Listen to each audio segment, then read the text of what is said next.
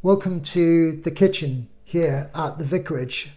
Last Sunday morning, the Archbishop of Canterbury, Justin Welby, gave his message from the kitchen at Lambeth Palace. So I thought, not to be outdone, I'll move from the lounge and come into the kitchen just for somewhere different. And what a message we've got to share with you this morning. You've heard the reading already, and two people are on the road from Jerusalem to Emmaus.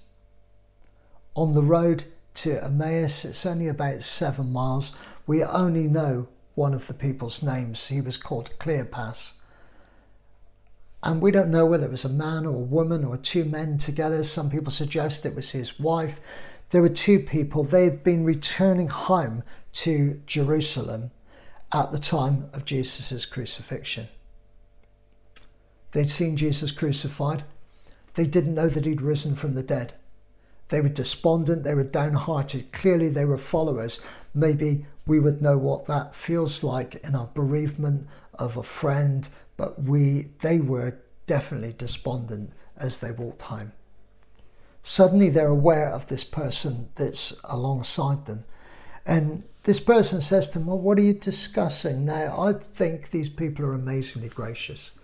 Because if I was in the middle of a conversation with somebody and a total stranger comes up and says, excuse me, mate, what are you talking about? But these people are amazingly gracious. They stop and they say that, well, aren't you aware of what's been happening in Jerusalem? They take a huge risk. They share their faith. They share their story.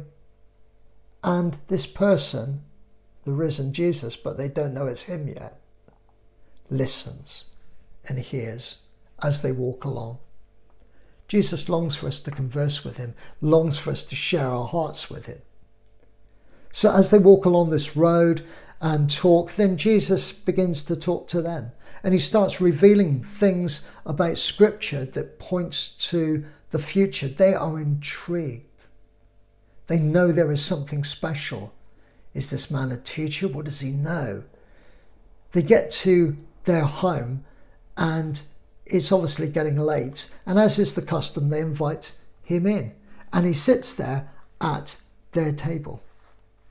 They've taken a huge risk. They're followers of Jesus. They're followers of the way. They don't know who this stranger is, but they've taken a huge risk in sharing their faith at this time of persecution. What amazing people these two people are. They're sat at the table and imagine the moment. He takes bread, he gives thanks, he broke it, and he gave it to them. And they knew that it was Jesus. Wow, Jesus at our table. We've been with him. We've walked on the road. Jesus is risen. Hallelujah. I can't even imagine what their emotions were like at the time. They asked each other, were not our hearts burning within us while he walked on the road and opened the Scriptures to us? This was it. A moment ago, their hearts were heavy. They seemed like hope was gone, that there was no future. But now Jesus walks into their life, into their kitchen, sits at their table, and everything's changed. There is fresh hope. There is a new beginning. Things will never be the same again. Jesus does that when he comes and walks into our lives and we recognize him. What an amazing moment. They are believers, but now they encountered the risen Christ. Something had changed, so much so it takes on a whole new perspective. They didn't hesitate. They go back to Jerusalem. They'd left there a few moments, hours before maybe, walking home. I don't know how long it took them. But as they walked back along this road back to Jerusalem, they were changed people. They had left there despondent. They returned excited, enthused, empowered, excited because they had met with the risen Jesus and wanted to tell people. And they told people, so much so that Luke records it for us to be excited and enthused by their story today. Often in a crisis Jesus reveals himself in ways that bring fresh hope, and he's certainly brought fresh hope to them this day. Maybe you've experienced that, of meeting with Jesus. Maybe you haven't experienced that yet, but long to do that. Maybe you've been a Christian for some time, but you're seeking that fresh encounter with Jesus that brings this excitement, enthusiasm and power back to your life, that you just want to share the story as these people did. Ask him to come and join you. That's what these two people did. Come and join us. Come and join us at the table, Jesus. And he revealed himself to them. Have you shared your story of meeting with Jesus? It's a powerful thing. I take every opportunity that I can to share the story of meeting with Jesus. Not that my story is any different than anybody else's. It's very powerful, and people, believe you me, want to hear it, as they did on this great day for these two people here.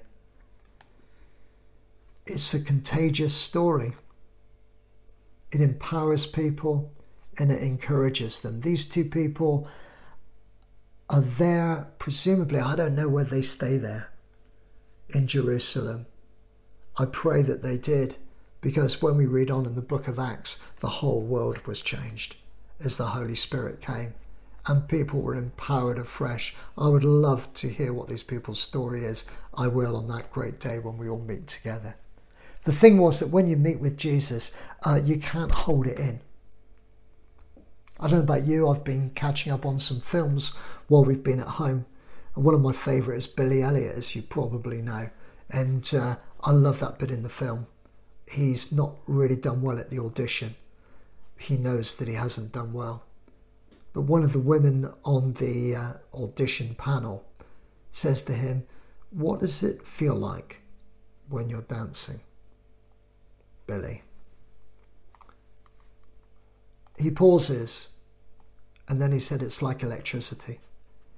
It's like electricity in every part of my body." You watch the panel look at each other because they know, because they've experienced that themselves. They know what it's like. It's great sharing your story. When we as a church, the people of God, in a few months' time, I pray that when the virus is moved on and we move back to a new normal, that there will be people who we have encountered whose lives have been changed because we shared our story with them. We've shown kindness and love, and they met with the risen Jesus in new and exciting ways. They were hungry to meet with him. These two people invited Jesus in, and if you're doing that for the first time, you haven't invited him in, I'd encourage you to do that. Just sit there and say, "Lord, just come and be with me. Reveal yourself to me, I pray." Listen, watch and pray wherever you are. And as we watch this, I would encourage us as Christians to go and share our story. Continue and empowered afresh to tell our story, because it makes such a difference.